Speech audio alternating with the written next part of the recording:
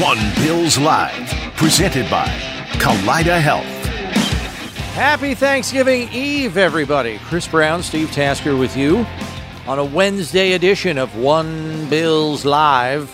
In case you were wondering, we will not be here tomorrow, as we'll all be stuffing our faces in pure and utter glory. I'm already getting excited about the meal tomorrow. I'm not going to lie. I'm more excited about sleeping in.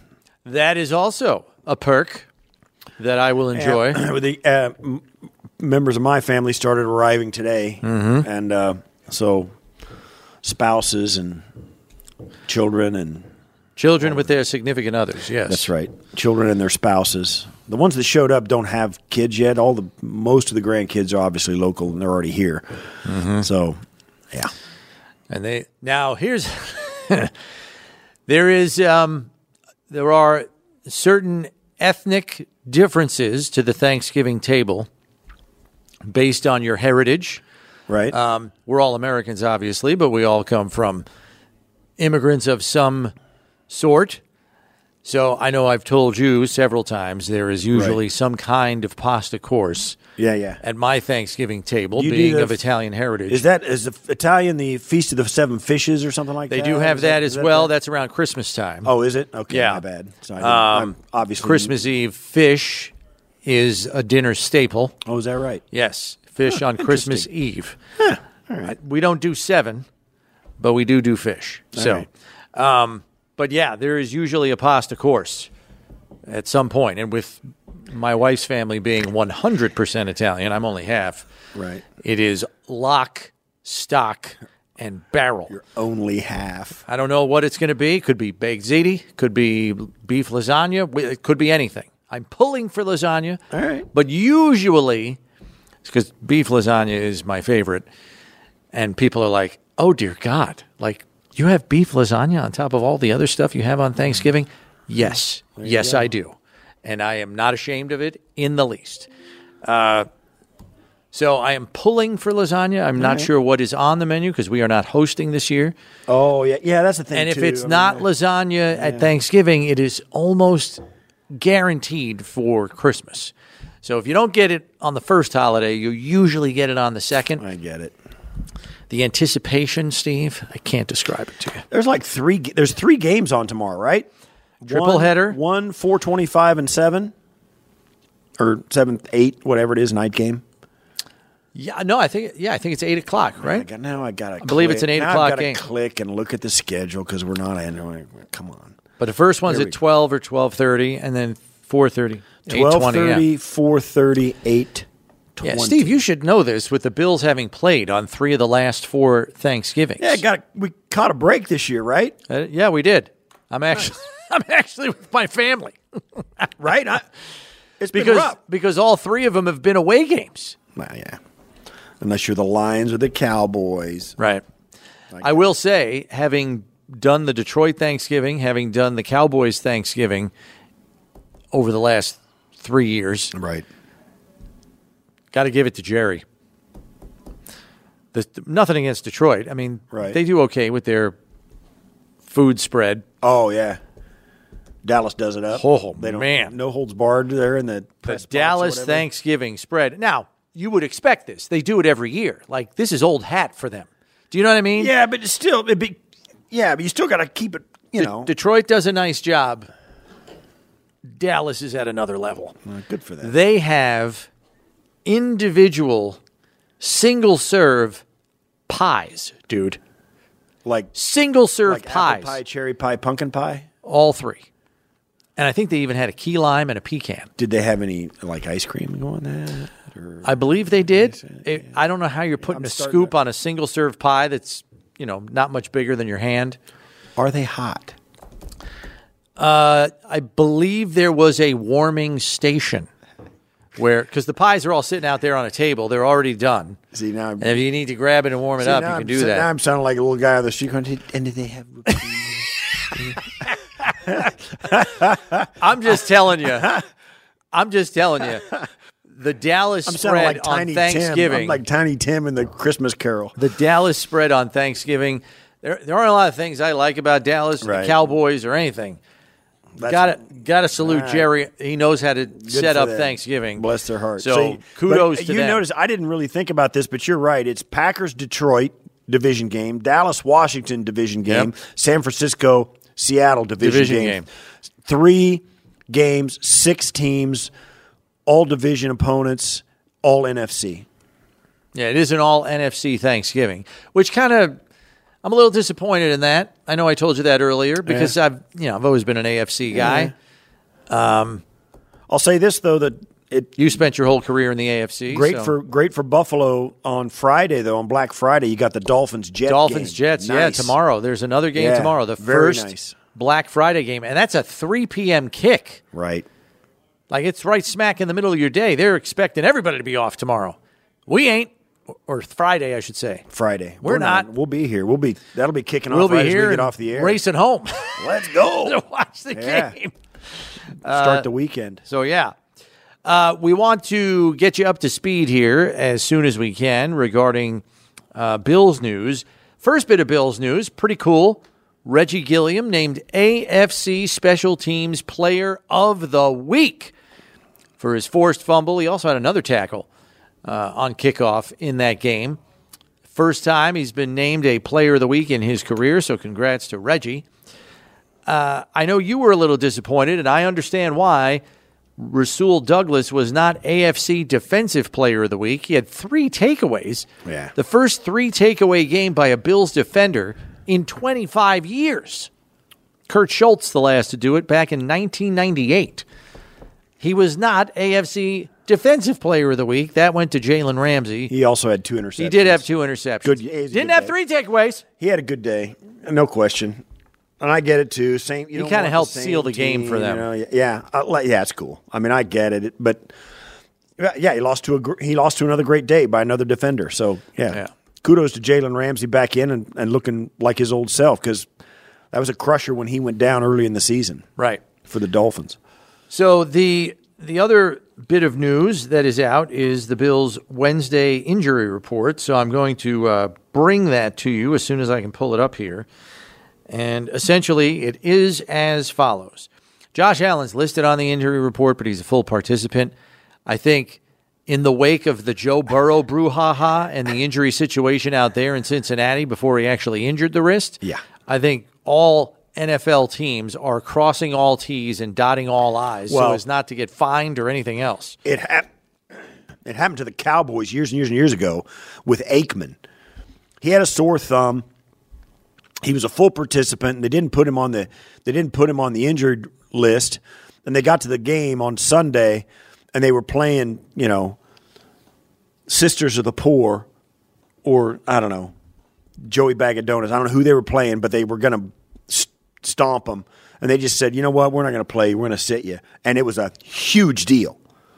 Huge deal, as you can imagine. And this was before legalized betting. So the Cowboys got fined like $500,000 for benching Troy Aikman because of his thumb. They would have been better off saying he missed curfew, But, his thumb was sore and all that, so they benched him and just because they wanted to. He wasn't on the injury report, full participant in practice the entire week, and they got fined. So now, then this thing comes up the last couple of weeks, and, nobody wants to make that mistake again. So Josh is on the injury report. Right. So basically the majority of Buffalo's injury report and practice updates, by the way, brought to you by LECOM, Lake Erie College of Osteopathic Medicine. Essentially, Steve, Buffalo's secondary has to get healthy in a hurry here because not practicing and in concussion protocol, Dane Jackson, Taron Johnson, safety Taylor Rapp, who fortunately all his tests came back negative. Coach McDermott said on Monday he'll have a chance to play on Sunday, but he did not practice today with his neck injury, and then limited Micah Hyde and Cam Lewis. So that's 5 defensive backs on the injury report right now. Dorian Williams and Trent Sherfield also listed with ankle and knee injuries, but they were full participants in practice, so they don't seem any worse for wear. It's really the secondary that has got to get healthy in no short order. So hopefully that happens over the course of the next couple of days, and they can get right where they at least don't feel supremely shorthanded against a very talented receiving core for Philadelphia. I mean, A.J. Brown is on a tear right now, and Devontae Smith is no slouch, the former Heisman winner. So Bills have to get healthy fast so they can field a lineup, that can hang with these guys. And hopefully that happens in the next few days here as we make our way closer to Sunday. We are going to hear from Josh Allen as the Bills had a walkthrough practice essentially today and finished early so as to allow people to get home to their families. They'll have to all have an early Thanksgiving tomorrow before they come in for work tomorrow, and then back at it Friday to get ready for the Eagles.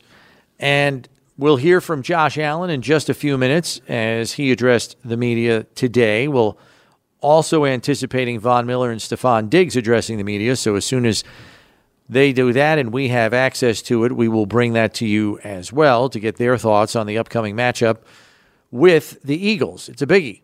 The 9-1 Eagles. The only team to beat the Eagles this year?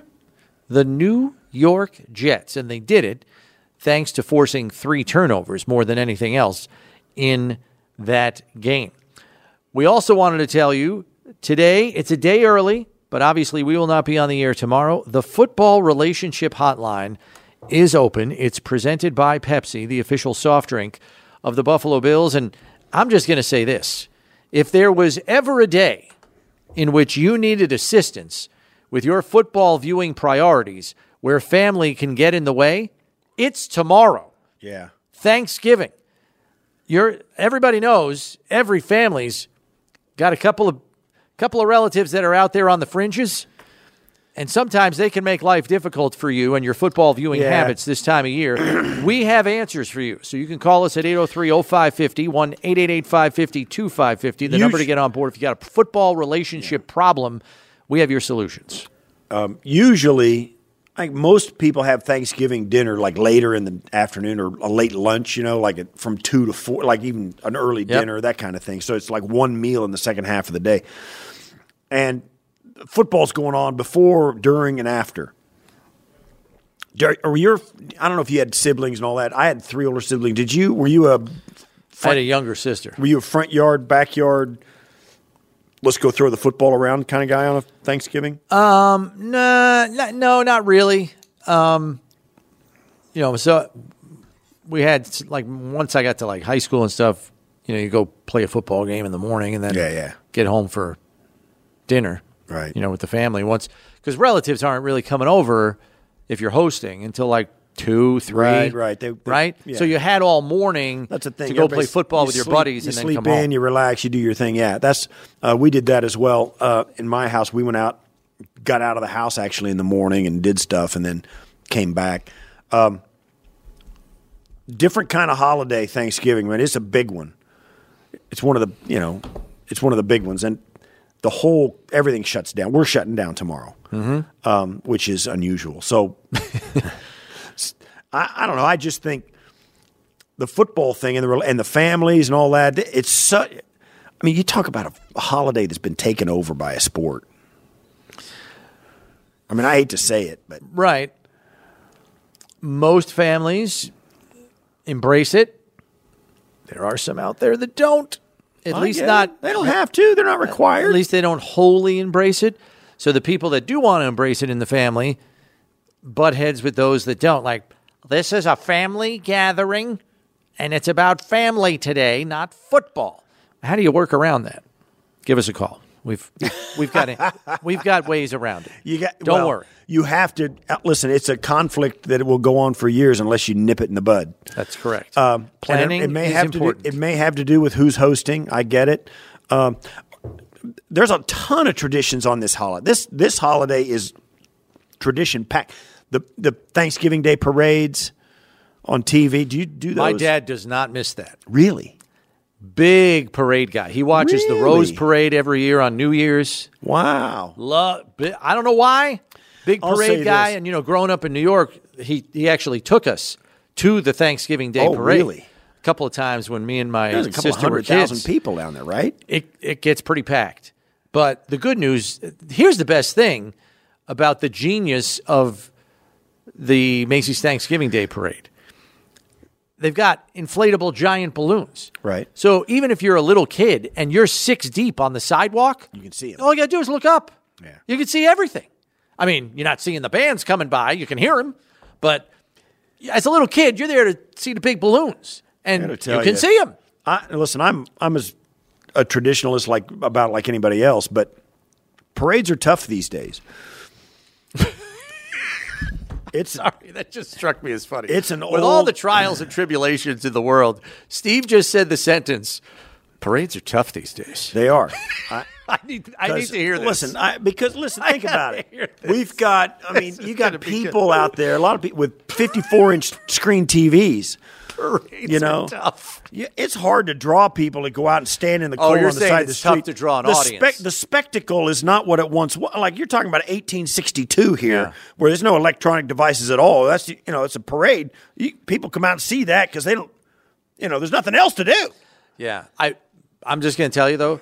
After my dad retired, he had my mom. He said, "We're going to the Rose Parade. I need to see that before I'm not on this earth anymore." So they flew out to California to see the Rose Parade. Watching a band come by and you see all the people out and stuff, being out in the crowd and all that. Okay, let's be honest. But every one of those floats in the Rose Parade, there is nothing that is not. It's all organic. Like everything has to be naturally grown, or you can't enter it in the Rose Parade. Yeah, I remember everything's a plant, a it used flower. To blow my mind watching it as a kid. Like there are 20,000 carnation leaves, on and there are 200,000 rose petals stuck to it. I'm like, what are you doing? Like there can't be anything non-organic on the float outside of the. I know this is heresy, but I do not care. I know. I do not care. But my dad It's a golf cart with cardboard on it. Dude, you don't even know the dissertations I would get New Year's morning about the Rose Bowl. Do you realize, Chris, that everything Dad, I don't care. Dad. I'm like, when's the game start? It's a box of flowers. I'm sitting there going, when's the game on? Right. When's the Rose Bowl? I was born in 62, so we had a TV. Yeah. Right. I get it. Plus, you're in the middle of Kansas. You're not getting close. You're not close to any of those things. No offense. We ain't going across the street. We ain't going driving 20 minutes downtown. A little different. I'll say, in a small town parade, I'm going out. I'm watching the fire truck go by, and a guy riding a horse with a flag. Good parade. Fine. Awesome. Kansas' finest. The homecoming queen sitting in the back, up on the back of a convertible. Yeah, there you go. How we giving doing? the Queen Elizabeth wave. With the sash on and everything. Yeah, good. Yeah, good parade. Good parade. There you go. Class of 63. I'm like, what? Who's this? Like, what class? This went in the direction I was not anticipating. Parades are. I don't know. They'll never die. They've lost their luster for you, clearly. Yes. All right, I would fair say enough. that. I would say Fortunately, we're going to end this conversation because Josh Allen is addressing the media. Wow. So let's see what Josh has to say about the upcoming game against the Eagles. Eagles defense is, you saw a great defense last week. This one's probably right there, right? Yeah, absolutely. I think they got some playmakers in the secondary position, and their front makes their team go. They got some studs on that defensive line, so we got to be ready for that. We got to put together a good game plan, have a good week of practice, and turn all of our attention towards them. Along the lines of game plan, I know it might be a stretch here, but they do only have one video of Brady calling the offense the way he did. Does that help in any way that they can't lock in what you did the first 10 games, really, only what Brady kind of showed? Does that matter or not? I mean, at the end of the day, they are who they are. We are who we are in terms of scheme. Like they don't switch it up too often. They trust their scheme. They trust their players, and I think that's kind of the same with us. So, I wouldn't say it's a disadvantage to have only one game called by Joe. May throw them for a loop, but I'm not in those rooms over there or those meetings, so I'm not quite sure what they're saying. Hey Josh, the clip of you from the sideline has gotten a lot of attention this week. I won't quote you exactly, but it was, I feel like I'm back. What was it that gave you that feeling? And now that the adrenaline from the game has worn off a few days later, do you still feel that way? I watched John Wick 3. That's what he says. So, I don't know. I was just pumped up on the sideline. What had you pumped up? Scoring some touchdowns. Winning. Do you feel like that feeling is can be duplicated? And what positives, I guess, have you taken out of that game now that you've watched it back? I thought we ran the ball extremely well, and I think that's what opened up a lot of things for our offense. Obviously, our defense played a heck of a game. Reggie Gilliam, Special Teams Player of the Week, setting the tone off the right way on that first kickoff. But yeah, I think just trusting the process, not trusting the results. And again, we've got a long way to go in the season, but we can only take it one game at a time, and that's the Philadelphia Eagles. That's a tough week that you went through to have a performance like that, a result like that under your belt as you prepare for a very good team in Philadelphia. How much does that help? It helps in terms of trying to replicate how we practiced last week, how we communicated, and just having that under our belt, knowing that the stuff that we did produces good results. So we're going to try to continue to do that. Each game, each team that you play is different. It's a different situation, different scenarios, different players, different schemes. So we got to be ready for them. They're 9-1, right? Like defending NFC champions. Dang near won the Super Bowl last year. So it's a really, really good team with a really good quarterback and a really good defense. So it's going to take all three phases for us to go win this game. Josh, it's been about a month since you told us about the low positive approach. I was curious, at the time you said you were going to see how it went for you. Are you still going with that? And either way, just kind of how is it going? Yeah, I'm just trying to be myself out there, and whatever it calls for me, and whatever emotions I'm feeling, I feel like I play with my emotions on my sleeve, and maybe I've been masking that the last few games or throughout this season. But need to let my guys know how much I care about this game and how much I care about them. So if that calls for emotion, that's what it calls for. Josh, you play Philadelphia, and after that you play Kansas City, right? Those guys played on Monday night. In your best Monday night voice, how do you assess that matchup watching it? The other night, Monday night, again, I think both these defenses that both of them have are playing very well. When you have two of the top quarterbacks in the league and you pair them with a really good defense, that's a recipe for success typically. So I haven't really dove in or gotten into Kansas City because they're down the road, and we're just trying to focus on the Eagles right now. Khalil's been just had an uptick in production, obviously, in that play, obviously. But what have you seen from him since his time last year and to his growth to this point? Well, again, a guy that just does his job, does what he's asked to do. He'll go in there and he'll block. He'll do the dirty work. A guy that you can rely on and trust that he's going to be in the right spot. He's extremely smart. He knows all the positions. I think him, and Gabe and Steph work together extremely well. They communicate very well, on top of that. So, again, he's just found himself in good situations to make plays, and he's made those plays, but he's given himself that opportunity and given our team that opportunity by the way he prepares, the work ethic that he has, and everything that he shows in practice and obviously in the game. Can you tell us a little bit about what Dalton Kincaid has provided for you this offense the last 5 or 6 weeks, and your just kind of relationship with him as it's evolved on the field? Yeah, I mean, he's I think he's top 5 or top 6 in tight end receptions and productions right now. Like to get him in the end zone a few more times. But in terms of just the things that we're asking him to do, he's excelling at them.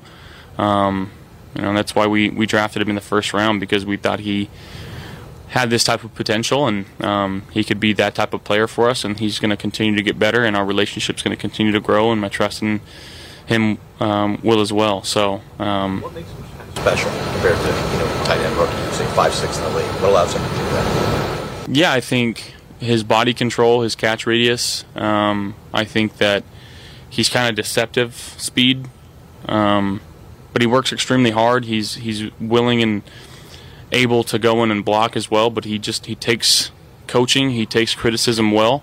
And again, I think he just continues to get better each and every week. And he loves the game. That's one thing, like going down there and making that block on Khalil's run, like he just does things the right way and he finds himself in good positions. It's almost something negative, but why did it take a while to get him up to speed in the offense, or is that just part of work? I think it's just progression as a rookie too. Like you can't just throw everybody into the lion's den and expect him to come out unscathed. But he's been working hard, and there's a couple little injuries early on in the year, so he's playing good football for us right now. I know you've worked with Deion so long that there might not be much to this question, but just what are you seeing out of him this season? Like, what is he bringing to this offense? He's playing his best football of his career. He really is. He's excited about stuff in the run game. He's taking such a professional approach in how he prepares. He's put in a lot of work this offseason in terms of his body composition, and Will Greenberg, who's on our staff in the weight room, they're connected at the hip. Deion is strict meal prep, diet, like he does everything the right way now, and not to say that he wasn't doing that before, but he has taken a huge emphasis on that and put it on his own shoulders to go and try to produce at the highest level that he can, and I think that's what we're seeing right now. Where do you see that show up the most for him? When you say he's playing the best football of his career? Well, in terms of pass block, run block winning rates, and you see him pull around the corner, you better watch out, because he wants to go and he wants to hit, and kind of the heartbeat of that O-line right now in terms of just the aggressiveness that he plays with, and he's grown so much over the last few years. I think everybody would tell you that, and I freaking love the guy. Josh, I follow up on Deion real quick. When he pulls, he just seems to get out in front of the running back right now. It's just don't get this way type of thing. What do you see when he gets out in front of the backs? Yeah, let's call those plays. Let's get him in space. He's extremely athletic for a big guy. I don't know if you guys have ever seen his calves. Great calves. Yeah. Josh.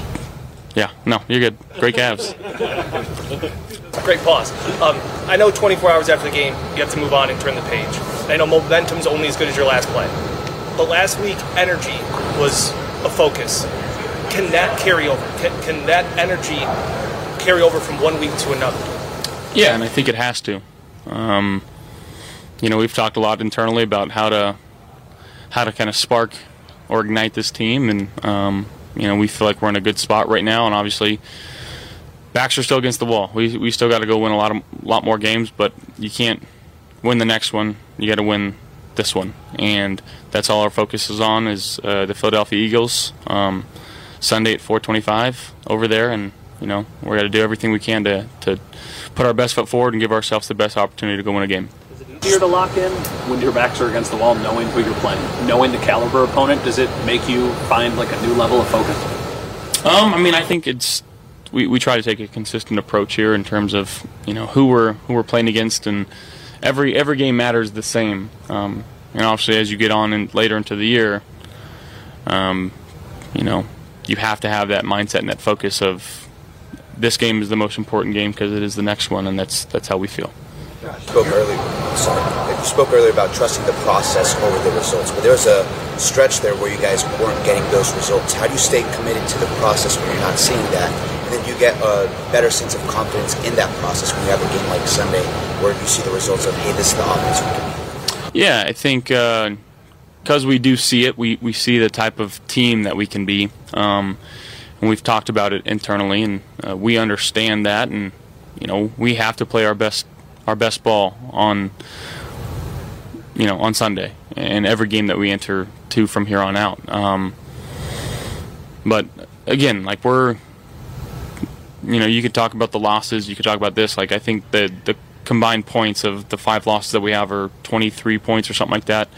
So we've been close and we've been right there in every single game, and If we could have played better, obviously, who knows what could happen or what could have been, but we can't focus on that right now. We can only focus on what's going on and how to move forward. And, again, that's just taking it week by week. Josh, your son, Mitch Morse, was named the nominee for the Sportsmanship Award, Arc Sportsmanship Award for the league, for your team. You've been with him since your second year. There are different stages in your life, maybe, but what's your relationship with him? I don't know off the field. How much has he meant to you? He's been a lot to me in terms of my career, having that trust in him to go do it. And if there's anybody on this team that deserves the Sportsmanship Award, it's him. He is an all-time guy, one of the nicest dudes in the world. I love him. I love his family.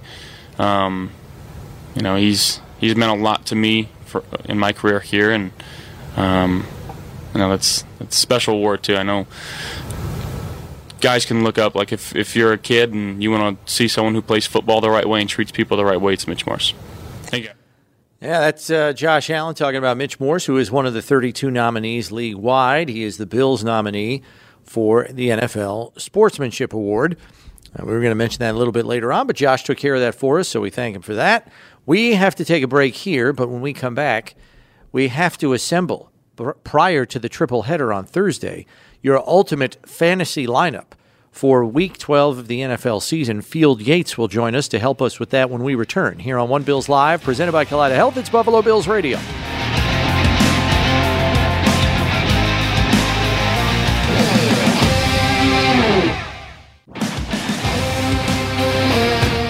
Welcome back to One Bills Live. Chris Brown, Steve Tasker with you. And at this point in time, we bring in ESPN NFL insider, fantasy football analyst Field Yates for our ultimate fantasy lineup. Presented by FanDuel, an official partner of the Buffalo Bills. Download the app today and make every moment more. I don't want to get Bills fans too excited here, Field, but there are some Buffalo Bills in the lineup this week. Say it isn't so. I know, Brownie, back-to-back weeks after some recent Bills action as well with Dalton Kincaid. As I often remind people, though, the Bills play so many primetime games that they're often not available during this main slate. So that's part of it. But the other part about the Bills is that, in daily fantasy, you're not typically going for the most expensive guys. And with the way the Josh and Stephon have performed this year, Josh being the highest scoring player in all of fantasy, he's going to be so expensive that you tend to fade those kind of guys because everybody is grabbing them. But Josh does make the team this week as he's priced at $9,200, but the matchup is just too good to ignore. This Philly defense has really struggled this season to defend the pass. We saw it on Monday night in the first half when it felt like the Chiefs were going to be able to put up a whole bunch of points. And then Kansas City's second half offensive performances, struggles, I should say, continued in that game against Philadelphia. They ended up losing, but you think about how much different that game could be. Patrick Mahomes throws an interception in the end zone. Meanwhile, he also has a 60-yard or a 50-plus yard bomb to Marquez Valdez-Scantling with 1:45 left to go in the game that just flies right between the wickets. So this is a very vulnerable defense, and with the way that Josh has performed this season, the value is just too good to ignore, even at the $9,000+ price tag. Yeah, that's good stuff, and hopefully from your fantasy sheet to God's ears, we'll see. Rachaad White and Jerome Ford, your two running backs here at Indianapolis and at Denver. Yeah, so let's start with Rachaad White. And, efficiency is something that you like from your running backs. James Cook provides plenty of that, as we know, up in Buffalo. But opportunity is also really important in fantasy football. And Rachaad White just keeps catching a ton of passes. He leads that Bucs backfield in terms of carries as well. They probably have the thinnest backfield in the entire NFL. Behind him, it's Keyshawn Vaughn and also Chase Edmonds. So the role is just too good to ignore. Meanwhile, for Jerome Ford, this Denver defense can be run on. They've been better, obviously, in recent weeks defensively, but don't bother throwing it with a couple of guys that have, all-pro potential, and Pat Surtain II and Justin Simmons safety back there. So you end up leaning on these running backs instead. And as we know with Cleveland, you multiply the good matchup with the fact that their quarterback is Dorian Thompson-Robinson. It's really, at least in my opinion, struggled to put up legitimate passing threats to opposing defenses. So I figure Jerome Ford should be a busy man once again on Sunday. All right, and then we've got one of the most impressive young players in the league, a volume guy every single week, even with Cooper Kupp kind of returning to the Rams lineup. Everybody's favorite, Puka Nacua, leads your receiving core this week. That's right, Brownie. He's been really good this year, has kind of tapered off of late. Kupp's presence and then just the general struggles of this Los Angeles offense have contributed to that. Priced at over $8,200, but the matchup is really good. This Cardinals defense, I think, is kind of scrappy, but they're just so limited in terms of personnel in the secondary that it should be no surprise if Matthew Stafford looks more like himself. The Rams got a big win this past weekend. Meanwhile, I'm going to throw people off the scent here a little bit with A.T. Perry, 6th-round pick out of Wake Forest. So if you're amongst the draft Twitter aficionados, you probably remember him from about 7 or 8 months ago, and big body receiver who had a touchdown last time the Saints played. But the important part here is that Michael Thomas is going to miss some time. So with Michael Thomas unavailable, A.T. Perry steps into a larger role, and we're always looking for those dart throws because if you spend down at one spot, you can spend up at another spot, and that brings us to Stephon Diggs. Of course, Diggs has been exceptional this season, a little quieter over these past 4 games than he was for the first 7 games of the season. But I mentioned during the Josh synopsis just how good the matchup is, and there's no better Bills receiver on the roster, of course, than Steph. He should be a busy man on Sunday in a good matchup. Wouldn't surprise me if we had one of those 10-catch, 100-plus yard, and a touchdown efforts from Diggs. And then you go down, you go down to Jacksonville for Evan Ingram against Houston. Houston playing really good, but you still like this matchup. I do, yeah. They've played really well, and obviously C.J. Stroud's been, kind of the story of the NFL in some ways this year, at least amongst the rookies. But really good matchup. They've struggled to defend opposing tight ends, and Ingram is so due, guys. He has a lot of catches this year, as he always does. He has yet to score a touchdown this season. But Trevor Lawrence maybe sort of found a little bit of momentum and some rhythm last week when he had a 4 total touchdown game. And Evan Ingram should be one of his busiest targets in the passing game. And for whatever reason, maybe it's not, I don't think it's a personnel thing because they don't, or at least they haven't had available a bunch of top flight corners. But since the beginning of last season, no team has allowed fewer passing touchdowns to wide receivers and the Texans. It's kind of a super skill of theirs that transcends 2 coaching staffs. So fade the wide receivers generally and lean into the tight ends against Houston. And then your flex player is a player on a desperate roster that needs division wins and conference wins badly. Does that ever factor in when you make these decisions? Well, I think what it at least tells us, Brownie, is that they don't have a choice here. Like, they have to throw the ball on Sunday. In this case, it's the Bengals and Tyler Boyd. And, they have no margin for error anymore, right? I mean, this is a team that is now without Joe Burrow for the rest of the season. They're 5-5 as well. We know they're talented, but the schedule down the stretch is doing them no favors. And, they certainly are amongst the teams that you're most concerned about getting into the playoffs in the AFC. So Tyler Boyd, priced at $5,600, baked into this is the idea that T. Higgins might not play. I don't think you're going to get Boyd for much cheaper than that during a week in which he could very well play that number 2 receiver role for Cincinnati. So Boyd at $5,600, not a bad little flex option there. One of the things about it too, I talk myself into all of these picks. Like it could be that with Pittsburgh changing offensive coordinators, maybe they do get a little boost and score some more points, and then Cincinnati keeps their foot on the gas just for that much longer in a game that could be 10-7, but it could also be 30-27. Yeah, I mean, it worked for the Bills, right? Offensive explosion this past week after changing coordinators against a very good Jets defense, obviously. But that Pittsburgh is looking for any kind of life it can find on offense. The Bills' woes under Ken Dorsey were much less dramatic than they were or they are right now in Pittsburgh under Matt Canada. So maybe that new sort of blended coaching staff in Pittsburgh will help kickstart things a little bit and turn this into a bit of a shootout. But I expect no shootout with my defensive pick, and that's the Broncos.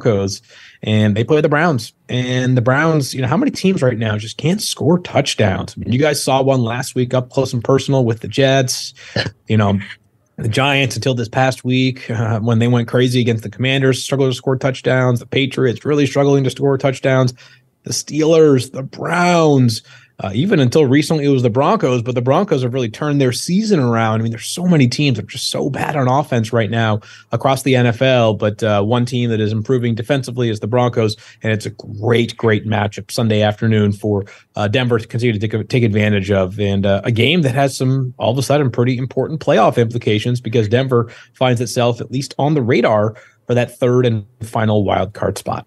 Yeah, on a bit of a roll here after they turned it around in recent weeks, including a victory over Buffalo here at Highmark Stadium not too long ago. Field, thanks as always. Have a great Thanksgiving with your family. We'll catch up with you next week. Thank you, guys, and happy Thanksgiving to you and yours, and always a great time to be a part of the program. We'll talk to you guys again in our normal slot next Thursday afternoon. Sounds good. All right, that's Field Yates, ESPN NFL insider and fantasy football expert, with this week's lineup, the ultimate fantasy lineup presented by FanDuel. Steve and I will take a break. Be back with more of your phone calls when we return. Here on One Bills Live, presented by Kaleida Health, it's Buffalo Bills Radio.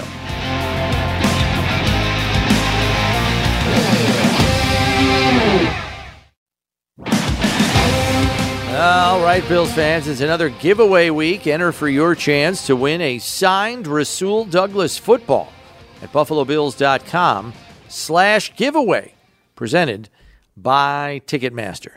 Let's get over the phones. Football relationship hotline's open at 803-0550, 1-888-550-2550. We'll also take your calls on the Bills or anything on your mind regarding the team. So we'll lead off today with Ed in Kenmore. What do you got for us, Ed? Hey, guys. Happy Thanksgiving. Yeah, to you as well. Yes, I'm just concerned. And Steve, you probably don't remember me, but when I was 13, I met you at training camp. You almost ran me over with your wet scooter from Channel 7. There you go.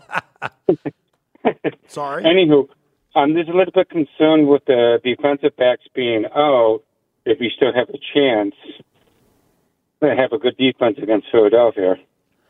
Yeah, it'll certainly make the task harder. I don't think there's any question about that, Ed. As we mentioned earlier with the practice report, you've got Dane Jackson, Taron Johnson in concussion protocol. They did not practice. Taylor Rapp, even though all his tests came back negative on his neck injury that saw him loaded into an ambulance in last week's game, did not practice either. And then you have Micah Hyde and Cam Lewis, who are also a little nicked up, and they were limited in practice. That's 5 defensive backs on the injury report. That's not good. Crazy as it sounds, it may be Taylor Rapp that has the best chance of getting back. Right. But the concussion protocols are what they are. No matter, there's 5 stages, and you can get back in a week, but you got to start practicing and then have a day to check out the repercussions of the practice, and then practice again if you're okay. Compare it to your baseline. And all that. So they got a ways to go, and they haven't started practicing yet. So yeah, if they start practicing, that would be a good sign. That would mean they are in step 4 already of the 5-step return to participation protocol. So got to cross your fingers and hope for that in the next couple of days here. Let's go to Butch on the east side. What do you got for us, Butch? First of all, before I even get started, I want to just tell you guys, happy Thanksgiving to you and your families tomorrow. I want y'all to get your nice little rock, recliner. You know how you get that good Thanksgiving nap? You understand what I mean? When everybody think you're watching TV, but your eyes is closed until they start talking to you, then you snap out. I want you to have that because you guys deserve it. I appreciate it. God bless you and your families. But I want to get right into this right here, and I'm going to hang up. Yesterday, I was listening to the show as usual. I'm always listening if I'm not speaking. And a gentleman called, and Steve was right on point with it when he was talking about trading Stephon Diggs. And I shook my head because I got angry, but Steve cleaned it up for him, and he said it perfectly. He said the street and the highway and the avenue to the Hall of Fame, Stephon Diggs is already on that. To change that route, to change the directions of where he's going will be foolish on Stephon Diggs. Steve didn't say foolish. I did. It would be foolish to do that. I'm letting you know now, and for all the fans out here, because everybody know we love the Bills. It's 3 core players that we have on our team that should stay, and I want Brandon Beane to always remember that. You keep Stephon Diggs with Josh Allen, and this next guy I'm about to bring up, because this is the reason why I called. His name is Dalton Kincaid. These 3 alone with Josh, need them 2 to get there. But now I want to say this and I'm done. You got Justin Jefferson, you got Chase, you have You got Lamb. You have another young receiver coming to me, Perkins from Pittsburgh. These young players, young receivers in their 20s, early 20s, in their name, household names. I want Sean McDermott, and let it be clear, Dalton Kincaid is our starting tight end. I don't care if Knox come back or not. Dalton Kincaid he's really a receiver, but he's up there with Justin. He just don't have the numbers like Justin. I want his swag to start doing it. I want the man to pump his chest out, not to be arrogant, but just to go ahead and say, yo, this is my city. These fans are my fans. Just like Steve used to do. I'm going to pick on you, Steve. When you used to go and make a tackle and you'll do your little flip you used to do when you used to go knock somebody down and roll over. I'm going to use one of your words, Steve, that you used. I'm not going to be funny now, but you started it. You talk about somebody, your shingles fell off. You said a guy went up to the house. Your guy went up the side of the house like a monkey. That's what you said. Anyway, you used to do little flips and stuff like that and be pumping the crowd up. I want Dalton Kincaid to have that same swag and own this city and let the city own him, because he's just that special. And moving forward, I want the confidence like that in him. And I just wanted to mention that. But you guys have a happy Thanksgiving. And I want that core, Brandon Bean, keep those three together. But I want our coach to come out publicly and say, Dalton Kincaid is our starting tight end, regardless if somebody's 100% healthy. I love you guys, man. Thanks so much for the call. Thanks, Butch. Have a great Thanksgiving yourself. Yeah, I mean, I don't know if it's in Dalton Kincaid's disposition to be out there doing backflips. I don't know that that's who he is. And you could be resolutely confident and not need to do that. I never saw Bruce Smith doing any backflips anywhere. That's a good point. That guy was resolutely confident. Yeah, it's going to be interesting to see when Dawson Knox does come back, how they're going to use him, because you certainly don't want to sit Kincaid down. And I know that we've heard the old adage that you don't lose your position because of an injury. That kind of changed when I was in the league, because if you start clicking with a new guy in there, and the old guy gets healthy, you ain't changing it up. You do what's best for the team. You do what's best for the team in any given situation. Things change by the time you're back in a couple of weeks. Things change drastically for NFL teams. So if they're clicking with this other guy in there, they ain't going to change it. Now they may try you in on a certain situation to match up better with you and the other guy, like we're talking about Kincaid and Knox. You can go 12 personnel with those two guys in. But yeah, that old adage, never losing your position because of injury, I don't really think exists too much anymore. Best guy plays, and if the guy's playing, he's got the hot hand. It's just like leaving a running back in the rotation. Leave him in there and give him the ball some more. So I'd be surprised if Dalton Kincaid didn't take the lion's share of the snaps at tight end, in the coming weeks, whether Dawson Knox is healthy or not. But that doesn't mean Knox isn't going to play at all if he's healthy. Let's go to Mike in the car next. What do you got, Mike? Hey, guys. One of my worries of the rest of the season is we've given up a ton of points and lost 3 games and probably should have lost the Giants game with our defense against the no huddle. And I don't know if it's been mentioned to McDermott or if anybody's made comment about it, but you look at the Jets game. They went right down the field. We came back and got the field goal to tie it. You go the Giants game, right down the field, and luckily they didn't call a second pass interference. You look at the Denver game, right down the field. The New England game, right down the field. And the Tampa game, they had a Hail Mary. It just seems to me that we've got real problems in our 2-minute defense in stopping the other team's no huddle, because we haven't been able to do it once this year. I would argue that in 3 of those games that you referenced, Mike, the offense didn't do enough, and neither did the special teams to help the defense. And you say, well, what difference does that make? They're not on the field. And I would just say they weren't helped with field position, they weren't helped with point production, and they weren't helped with turnovers. So and granted, they're responsible for getting takeaways themselves, and they had a 6-week stretch where they didn't get takeaways, so you want to put that on them. I'm all on board with that. But I think you can make the argument, just to counter what you're saying, Mike, that the offense and special teams were not playing up to snuff in their phases of the game, And I think there's no question about that. And I think it contributed. And so my point is, Mike, that contributed to wearing out a defense where they're just not capable of playing their best at the end of a football game because they've lost the time of possession in almost all of those games as well. There were some of those games that you referenced, the Giants game, for example. Defense was on the field for almost 40 minutes. Now, you want to make the say, hey, you got to play as long as you got to play. That's great. But if you expect them to play at the same rate of effectiveness in minutes 38, 39, and 40 as they did in minutes 5 through 10, I think it's a little unrealistic. I'm not trying to be an apologist for the defense. I'm just trying to point out there were other phases of the team that contributed to them. Eventually the dam's going to break is kind of what I'm saying. No question. But my point is that there's 5 situations where that defense has failed. And might they be looking at something else to do in terms of how they run against a 2-minute offense? Yeah. I'll say this, Mike. Thanks for the call, Mike. I appreciate it. And here's what my point about that. You're right. There have been too many instances where it looked like the Bills played soft, a little too soft, and gave them too many yards. Like the 13-second game, you can go in the Kyler Murray, Hail Murray game. But he's talking about just this year, right? I think there has been times when you can say, well, yeah, they probably were playing too cautious and giving them too much so they could get down the field and maybe have a shot at a Hail Mary or a field goal.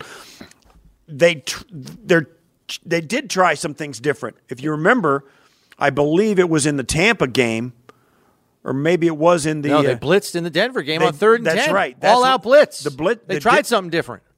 That was exactly what I was going to say. They did try something different in the Denver game, and it bit them because they underthrew the football and got a cheap pass interference call. Yeah. So they are trying different things. And I thought that, even though it didn't work in that Denver game, I thought that was a signal that that's not going to be the case all the time anymore. And I was encouraged by that, even though it blew up in their face with the spot foul. That's just bad luck on that. In the spot foul, it blew up in their face. It's still a huge tendency breaker for a team that, you're right, sometimes looks like they're playing just a little too cautious in those 2-minute situations. Yeah, and you could argue that it worked in terms of getting the desired result. You got a quarterback throwing off his back foot, chucking it up in the air. Chucked it and ducked. Right. And, if a defensive back's in the right position, that's probably an interception, not pass interference. Right. So, in essence, the result of that play was what you wanted. You just unfortunately had a player out of position, I think, who's racing to get back in the play, bumps into a player and gets called for PI. I think the answer is somewhere between a zero blitz and hugely soft prevent defense. Yeah. It's somewhere be in the middle a tendency there. breaker in some way. Yeah, it was a tendency breaker in that Denver game. But I'm with you though, Mike. I think they've addressed it and they're looking at it, and that play that we're talking about in the Denver game is evidence of that. They are trying to find alternative solutions. Break time here. When we come back, more of your phone calls. We'll also hear from the takeaway star of this team the last 2 weeks, Rasul Douglas. He's coming up in hour number 2 as he addresses the media here on One Bills Live, presented by Kaleida Health. It's Buffalo Bills Radio.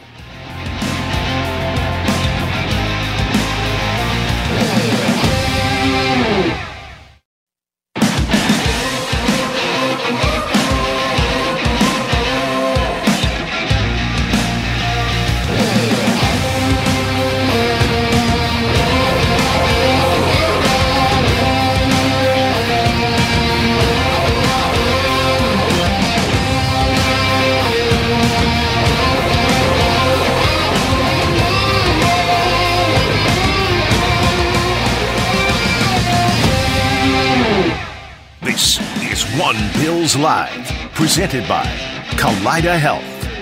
All right, welcome back for hour number 2. Chris Brown, Steve Tasker with you. This week's game against the Eagles, presented by LECOM, Lake Erie College of Osteopathic Medicine.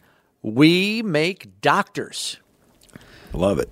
Pretty effective manufacturing over there. Making doctors. Lord knows we need them. 803-0550, 1-888-550-2550, the number to get on board. And got some people holding, so let's get right to them. We go to Alex in Texas next. What do you got for us, Alex? Hey, Chris and Steve. How you doing? Doing great. Hey, Chris, I just want to back you up on the point you were making earlier before break. A lot of Bills fans talking about, maybe the defense now, losses that we've been taking. Honestly, considering, but more importantly, too, the injuries that we had. Yeah, Alex, I'm sorry. I got to put you on hold here because you're breaking up on us. Got a bad connection there. So I'm going to come back to you, and hopefully it sounds a little bit better. In the meantime, we will go to Andrew out in Auburn. What do you got for us, Andrew? Hey, guys. How you doing today? I just wanted to take a little issue with that caller that had issues with the defense. I got to give kudos to the Bills defense. They've kept this team in all 5 losses. They've kept them in the game in every single one of them. And even with the injuries they've had, the guys that they've had in that have replaced the injured players have really stepped up. I mean, you're giving up 20 to 24 points a game on a consistent basis. I mean, the issue wasn't the defense. The issue was the offense wasn't scoring enough. And I just have to say that. I've heard a lot of talk, people complaining about the defense because they gave up a couple late drives. But, do you forget the rest of the game? Do you forget that I think they only gave up 3 points to Burrow and the Bengals in the second half? That's right. I mean, they're doing a phenomenal job this year. I just want to give them my kudos. Yeah, that's kind of not getting a fair shake. Yeah, I agree with you totally, Andrew. That's kind of why I got a little defensive when Mike in the car brought that up. I don't think he was trying to disparage the defense. He's just concerned that late in games they've given up scores, some of which have cost them football games. The New England one obviously sticks out, and Cincinnati, although they were behind most of that game anyway. But, I mean, we've been talking for weeks about how this defense has been holding it together with duct tape and staples, and they've still been playing pretty darn well. They've been doing a lot. They've been doing more with less. So, yeah, hopefully they can get healthy on the back end here because they are playing a supremely gifted offense this week in the Philadelphia Eagles in their building. And you hate to go into games like that shorthanded, but hopefully they can be on the mend here and get healthy real fast. But, yes, I would agree with you. The defense has been playing great in light of the circumstances with which they've been faced. Yeah. You can always, and I think the adjustment period was when they were kind of going those games without getting any turnovers because you got a lot of guys playing some new positions, some new guys mixed in, some different combinations mixed in even on the front, and guys are kind of feeling their way around with new surroundings, and they don't play as aggressively or as confidently, and you don't get turnovers unless you play like that. Yeah. Let's go to Vince in Rochester next. What do you got for us, Vince? Hey, guys, thanks for taking my call. I appreciate it. Sure. I've got 2 questions. The first one, I guess I should probably direct this to Steve.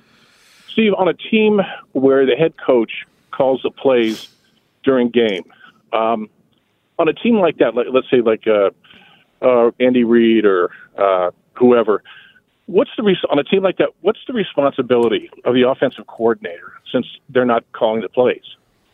And the second question is, on the injury report, sometimes it'll show the reason for the player not playing is coach's decision. And I wondered what that meant. Well, if a player's not playing because it's a coach's decision, he got benched, basically, for one reason or another. The head coach calling the plays on offense or the defense, the coordinator would largely be title only. Like the perception in Kansas City when Andy Reid was calling the plays and Eric Bieniemy was the offensive coordinator, everybody was giving Andy Reid the credit for the offense, not Eric Bieniemy. So he actually had to leave and go to Washington to see if he, to take over that offense before, people would take him seriously as a play caller and an offensive coordinator. And a potential head coach. And a potential head coach candidate. So it's largely, a title.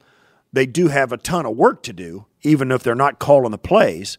There's brainstorming. They're breaking down film. They're brainstorming with their staff about matchups and game planning and strategies and contingency plans and backup plans and all of that. But they're just not calling the plays. They could be handling substitutions as well. If they're on the sideline, they're next to the head coach who's calling the plays. They might be responsible for substitutions, clock management. They could be handed any number of duties that the head coach, who's got a lot on his plate, may just want to delegate and say, hey, look, just manage the clock for me. Just tell me, hey, we got 120 here. Right. This, that, and the other. Yeah, think about a timeout. If we get the first down, think about a timeout. If we, that kind of stuff. And it varies from one staff to another, depending on what the head coach who's calling the plays wants to be responsible for. So it's not like they're just sitting there with a clipboard twiddling their thumbs. They have a function. How they break down the communications on the headsets on game day is critical to their success and their ability to adjust on the fly. They've got to have you see we've all seen it. Up in the coach's booth, there's like 9 guys up there, right? And we've all seen the raft of coaches there. They always have the camera on the coordinator, whether it's offense or defense. And then there's all these guys behind There's a flotilla of people. All those guys have a headset and they all have a voice. And they all have a responsibility of what they are watching in every given play. Like this guy's watching the safeties, that guy's watching the far corner, this guy's watching the near corner, this guy's watching the shift, whatever it is. Somebody's watching the secondary, see what the coverages are, and he's charting them. And somebody's watching their sideline. Yeah. Somebody's catching their personnel, who's in, who's out. And you got to communicate that to the guy who actually has to call the play against it or for it. So there's a lot going on. And it's going on really fast, and as succinct and concise as you can make that communication, the better. And it all goes into the guy who's actually calling the play. And then there's the stuff that's analytics stuff that comes into that too. Say, hey, it's 3rd and 7. If we get 6, we should go for it. If it's 4th and 2, we should go for it. Yeah. If we get it, take a timeout. That kind of stuff, unless the clock is stopped, that kind of thing. All that goes into it. And it's all, you can imagine the chatter going on, and everybody has to pick their spot and who they're listening to and who they're not listening to. Let's get back to the phones and to Steve in Amherst. What do you got for Steve? Well, I'd like to make a comment about Mr. Joe Brady. What I liked about him is I saw right away as he brought the word that I could think of best is he brought stability right away, and you could see it on the field. That stability brought and was breeding confidence. And with the confidence, the offense gets better. So I have a question because I haven't played football organized tackle in 50 years. I'm getting a little old. And I was wondering how many men the Bills would be allowed to put into a motion, and at what point does anything like that, explain to me a little bit how the rule illegal motion might work. Okay, here's how the rule. You have to have everybody set that says a second, but you really just have to get stopped. And then you can shift as many guys as you want out of that. But if you have more than one guy moving, they all have to get set again before the ball can be snapped. Only one guy can be moving at the snap. Yeah. And that he can only move after everybody has been set for a beat. And he can only move across the formation. He can't move at the line of scrimmage. Yes, he has to go sideways. Like they can in the CFL. Right. He has to go side. Now, they're letting that slide a lot these days. You'll see guys leaning in and bending in towards the line of scrimmage. But only one – once everybody is set, only one – everybody can shift. But a shift is different than motion. A shift is when everybody lines up and the quarterback will make a call and everybody will stand up, move around, and then they'll set again and stop. And nobody can move. And then one guy can shift from there and the ball can be snapped. Or you can shift once, everybody can stop, shift again, and everybody else can move again, but you have to stop before the ball is snapped. And then somebody can move if you want to have somebody in motion. So that's the way it works. One guy can be in motion at the snap, but he can only do it when he's the only guy who has moved since the last set. It sounds more. I'm not explaining it really clearly, but it sounds more complicated than it is. But yeah, I did my best. You did better than I could have. I'm unaccustomed to public speaking, so. We are going to turn to the post-practice podium now as Rasul Douglas, who is coming off a masterful performance in the win over the Jets on Sunday. 3 takeaways 2 via the interception, 1 fumble recovery. He's addressing the media. Let's hear his thoughts on the upcoming game against the Eagles now.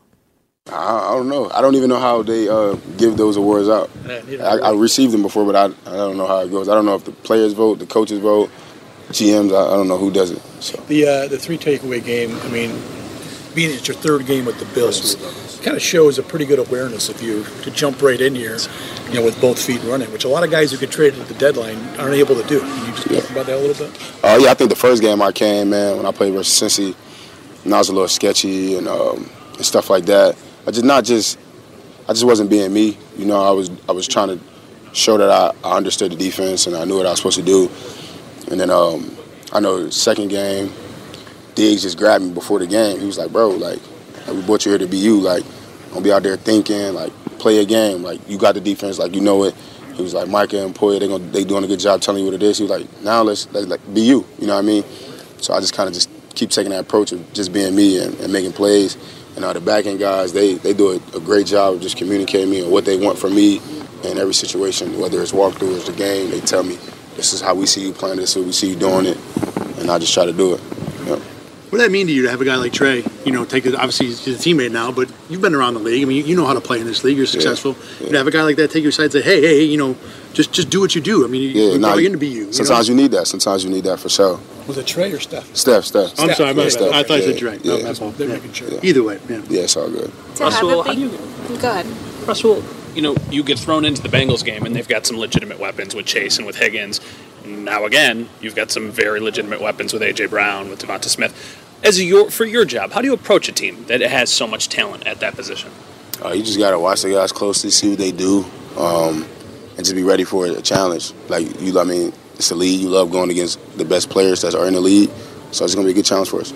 When did you develop this nose for the football? All of a sudden, the last 2.5 years, ball is like a magnet to you lately. I feel like I always had it. In high school, I had 6 picks in the year. College, I led the lead in picks. So, I think I always had it. Is it a confidence boost to be able to put together kind of the game you did against the Jets, to have that performance in this defense and kind of get that, taken care of, checked off? Yeah, you want to make plays. So that's what I think anybody wants to do. Yeah.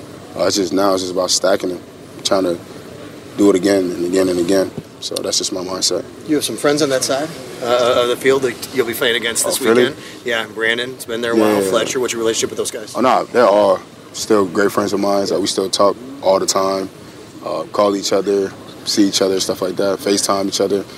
So it's all good. What's it like going back to Philly? It's been a while. Yeah, it's been a while, but it's a great environment. And now they're one of the best teams in the league, so they've been that way the last few years. So is this the first or second time? Nah, second. Yeah. So you said you've been that way in high school and college.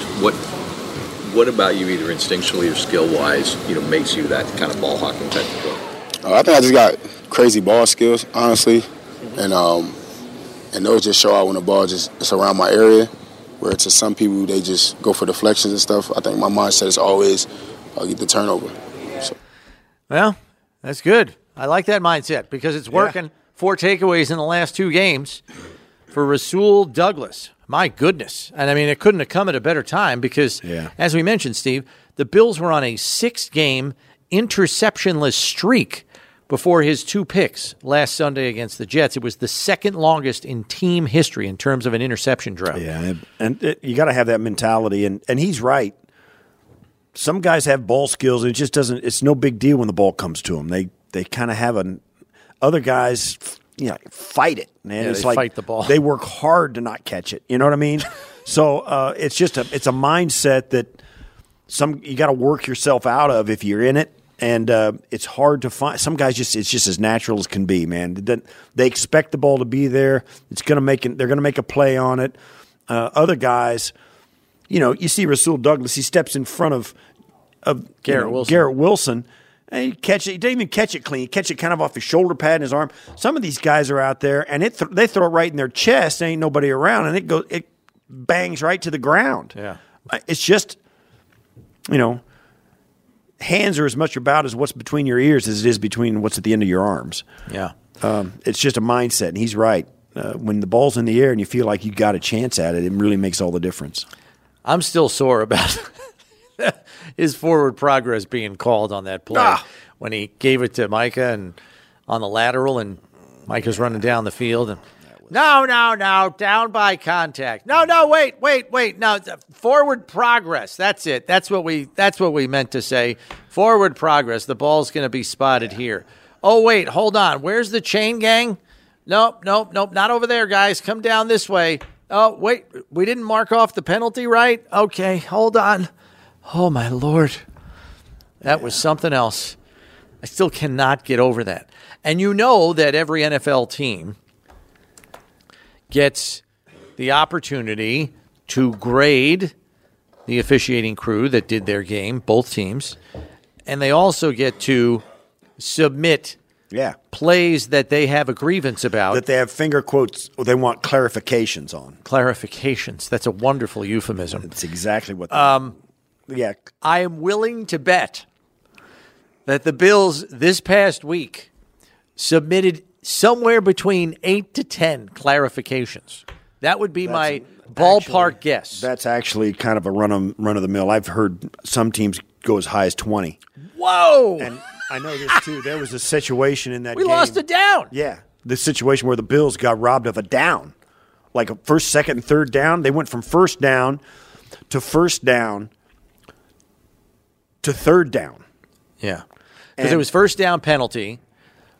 So it's turned into a first and 5. It couldn't have been worse. It was a holding on the defense. Yeah, so it went from a 1st and 10 to a 1st and 5. And it should have been a 1st and 10 with a 5-yard penalty. It should have been 1st and 10, not 1st and 5 on the same down markers. It should have been gone from 1st and 10 at the 30 to 1st and 10 at the 35 or whatever the yard line was. Right. It went from 1st and 10 to 1st and 5. Then they lost a yard or something. So yeah, they lost 2 yards, so it was 2nd and 7. Then it was third down. But the sticks looked like they were 2nd and 13. Right. And so the sticks are wrong. The down is wrong. Like, they got it all wrong. They completely botched it. And then all of a sudden it was 4th down. I was like, what the hell happened to 3rd down? Yes, that's exactly right. They robbed. So wrong down and distance off the penalty. Then wrong marking with the sticks on 2nd down. Then they skipped over 3rd down. I mean, it was a travesty. It was an abomination. UGLY. You ain't got no alibi. Unbelievable. It was ugly. You got 4, and you know what? Perhaps 5 clarifications you're asking for on that series alone. Right. You and I are sitting here talking about it. And this is how it happens sometimes. The game's so the fans in the stands are like, I don't get it. Okay, hey, they didn't even get it. Could you imagine? Well, I was confused calling the game because I was like, well, wait a second. I said, why is it 2nd and 7? Yeah. I said that out loud on the broad. I was totally perplexed. And then I'm looking at the sticks, and it's like 2nd and 13. I was like, there's no way it's 2nd and 13. That's right. They totally bought, and it happens so fast. They just kind of keep smoothing it over. It's like, let's go, come on, snap the ball. It's like, wait, what? Punt team, you know. But here's the crazy thing. So, as you said, the fans didn't even get it. Yeah, so it's listed as a 1st and 5, but the sticks are out there like 1st and 10. So the chain gang actually had it right after the penalty. The refs had it wrong. Then they lose 2 yards, and the scoreboard's following along with the referee saying penalty, blah, blah, blah, 2nd and 7. So they put 2nd and 7 up on the board, but the sticks are at 2nd and 12. So the sticks are still right. Then one of the side judges comes out and says, hold on, something's not right here. And then the caucus begins. And the caucus begins, and they start to unravel what they had just done, and they said, yeah, we didn't do that right. But then it's too late. But hold on, then they double down and forget 3rd down. Yeah. And they met for a while, to the point where fans were booing that they were doing nothing. I mean, it was like they were slower than Congress out there. Oh, my God. It was unbelievable. It was unbelievable. And so, yeah. So I can only imagine the tone. Can you imagine the tone of the clarification questions that are typed up, sent to the league this week? Dude, it was ugly.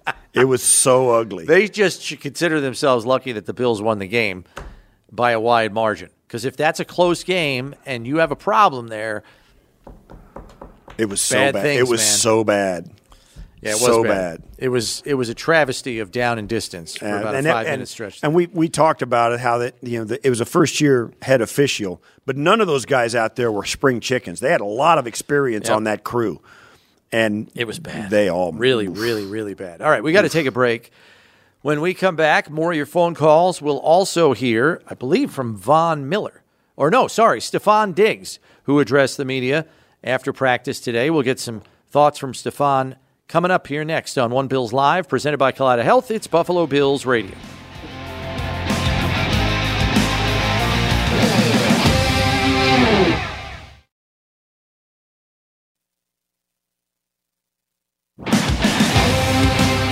All right, welcome back to One Bills Live. Chris Brown, Steve Tasker with you here. Just about a half hour to go. And we'll get to the interview with Stephon Diggs in just a second. But first, we need to tell you about Bills tickets. Check. Face paint. Check. Your favorite apple with the epic crunch. Snapdragon apples. Available now at Wegmans and other local retailers. Fuel your day with Snapdragon apples, the official apple of your Buffalo Bills. Stephon Diggs addressed the media post-practice today. Let's get his thoughts on this upcoming matchup with the Philadelphia Eagles. Happy Thanksgiving, first off, because I won't see any of you. But I hope you get some good food. How does it feel this year to be able to actually have a little Thanksgiving? You're thankful for sure, but we're so conditioned to not really have too many holidays, you know what I'm saying, because just with the time and the schedule. But something to be thankful for, as you grow into this league, you get used to just not having holidays. So when you have them, it's like, it's all right. You know what I'm saying? I could not get used to this, but I could get used to this, so I appreciate it.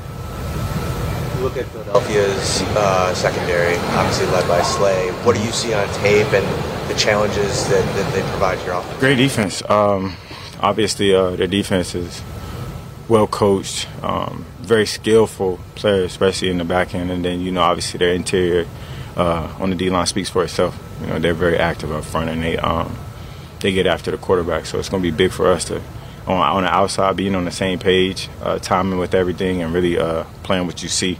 But obviously, Darius Slay's been in the league for a long time. Got a lot of respect for him. Definitely. I don't say it often, but he's definitely one of the top corners in the league and has been for a long time. I used to play him all the time in Minnesota, so I got a lot of respect for him. I used to see him twice a year. So, those in-division battles, they're hard. So we had a lot of fun competing at a high level, so I look forward to it again. But even the guy opposite of him is definitely a ball player too. So, it's going to be definitely one of those weeks, and you got to capitalize on opportunities. You know what I'm saying? You can't miss out on them with teams like this because, their offense can score and their defense does play, at a high level. So we got to bring our best. Steph, first of all, just talked about how you kind of talked to him before the Broncos game in terms of defeat himself and, not overthink it and that kind of thing. Why'd you do that? And, I guess what have your impressions been of him? And, why did you do that? Yeah, for me, kind of really leads back just to being a captain. And I know he had been here in such a short span of time. But I try to tell guys, something I had to learn very early on to be yourself. You know what I'm saying?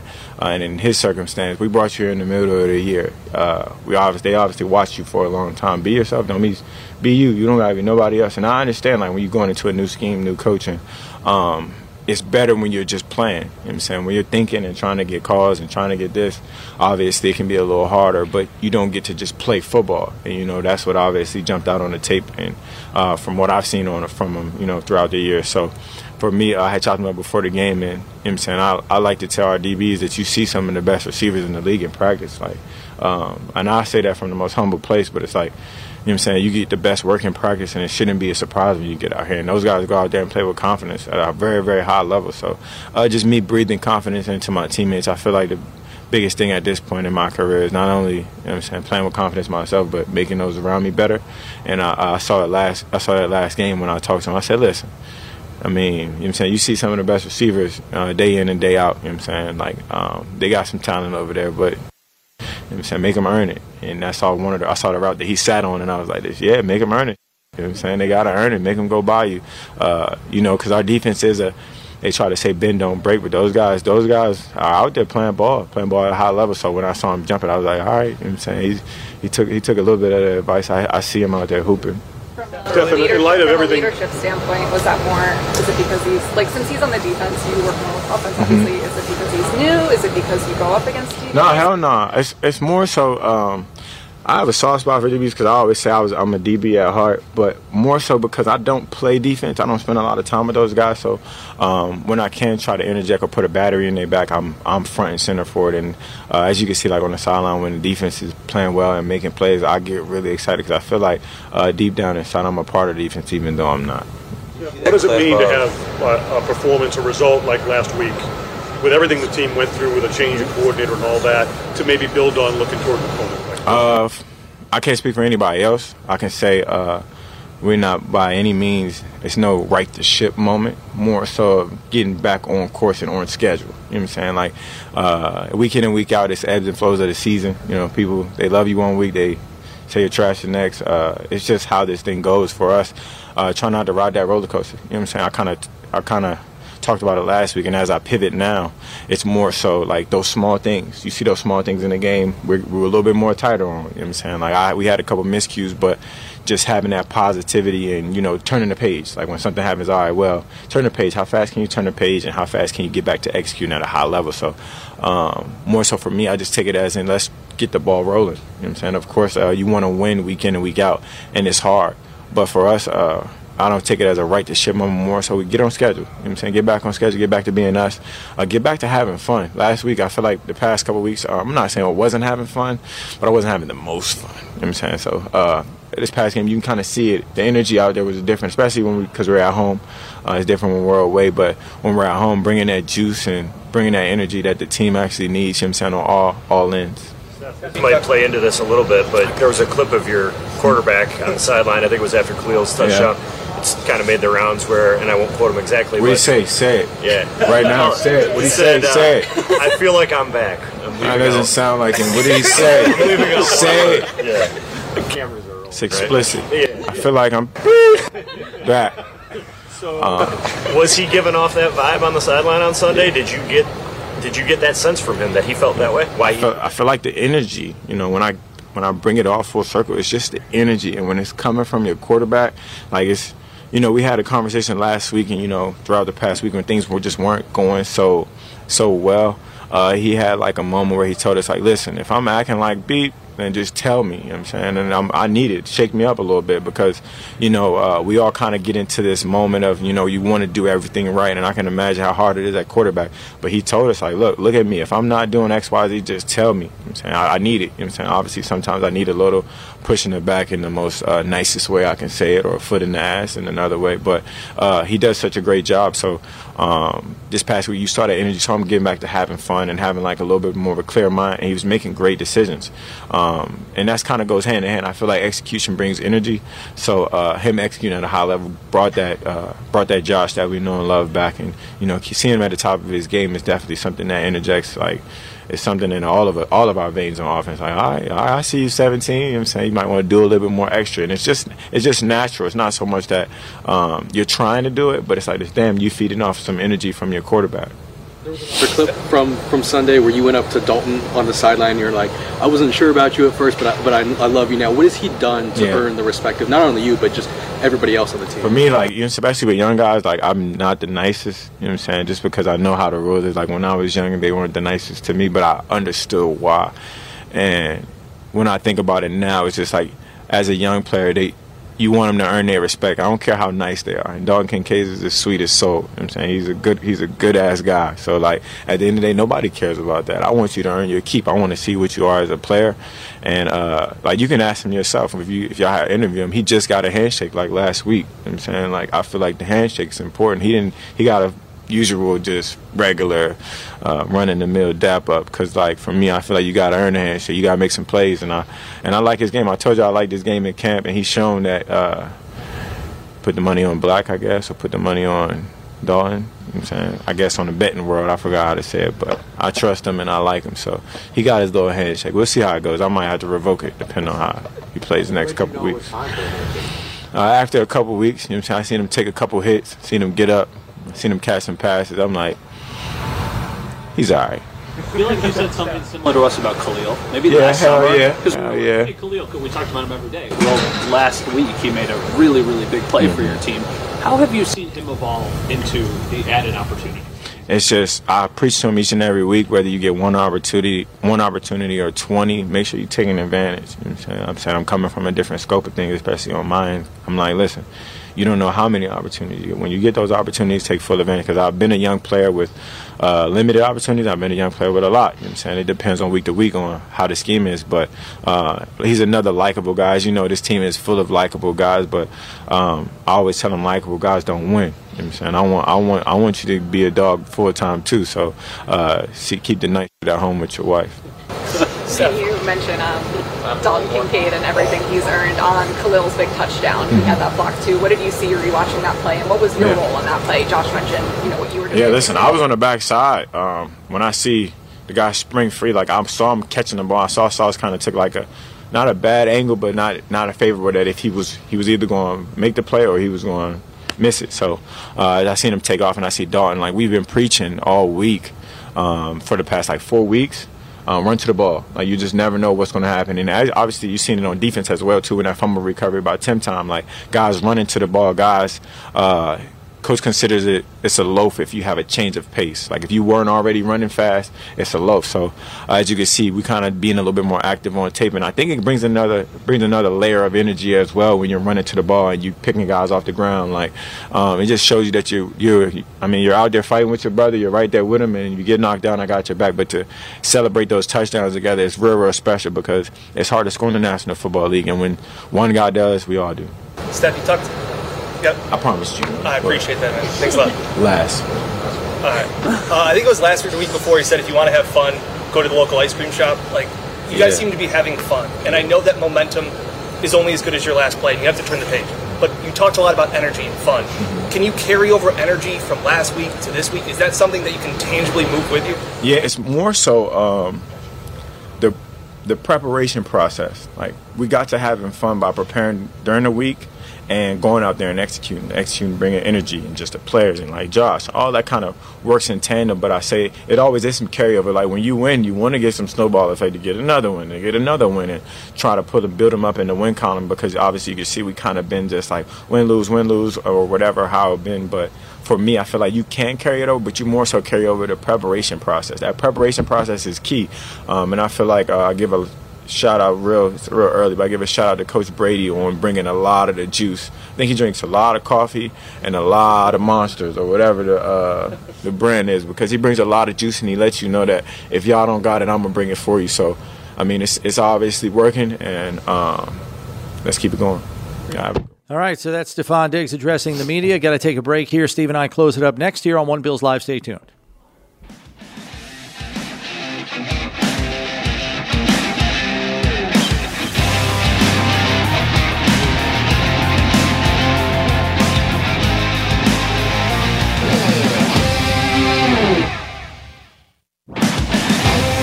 Ticketmaster is the presenting sponsor of the Buffalo Bills 2023 season. Ticketmaster, the official ticket marketplace of the NFL. We will not be here tomorrow for obvious reasons, so have a happy Thanksgiving, everybody. We will be doing the same. And then, as far as Friday goes, I'm waving early. You're waving early. We're back on the air. Same bad time, same bad channel. We will see you at 1 p.m. Greg Cosell will be joining us, as he always does, to break down Bills-Eagles for us. You can consider us a pregame for the Jet-Dolphin game, too. That is true. We are the perfect lead-in for that, because kickoff for that game is at 3. In the first ever Black Friday game, 3 p.m. kickoff between the Dolphins and the Jets. And if you're a Bills fan, you're rooting. You got to watch it. You're rooting for the Jets here. Oh, absolutely. You're rooting for the Jets. Jets. Right. Tim Boyle expected. For those of you who don't know, that's how you say it. Trevor Siemian, maybe the backup. We'll have to see, because he got brought up to the active roster. Yeah. Yeesh. Let's go. Enjoy the triple header of NFC games tomorrow. We'll see you on Friday at 1. Happy Thanksgiving, everybody.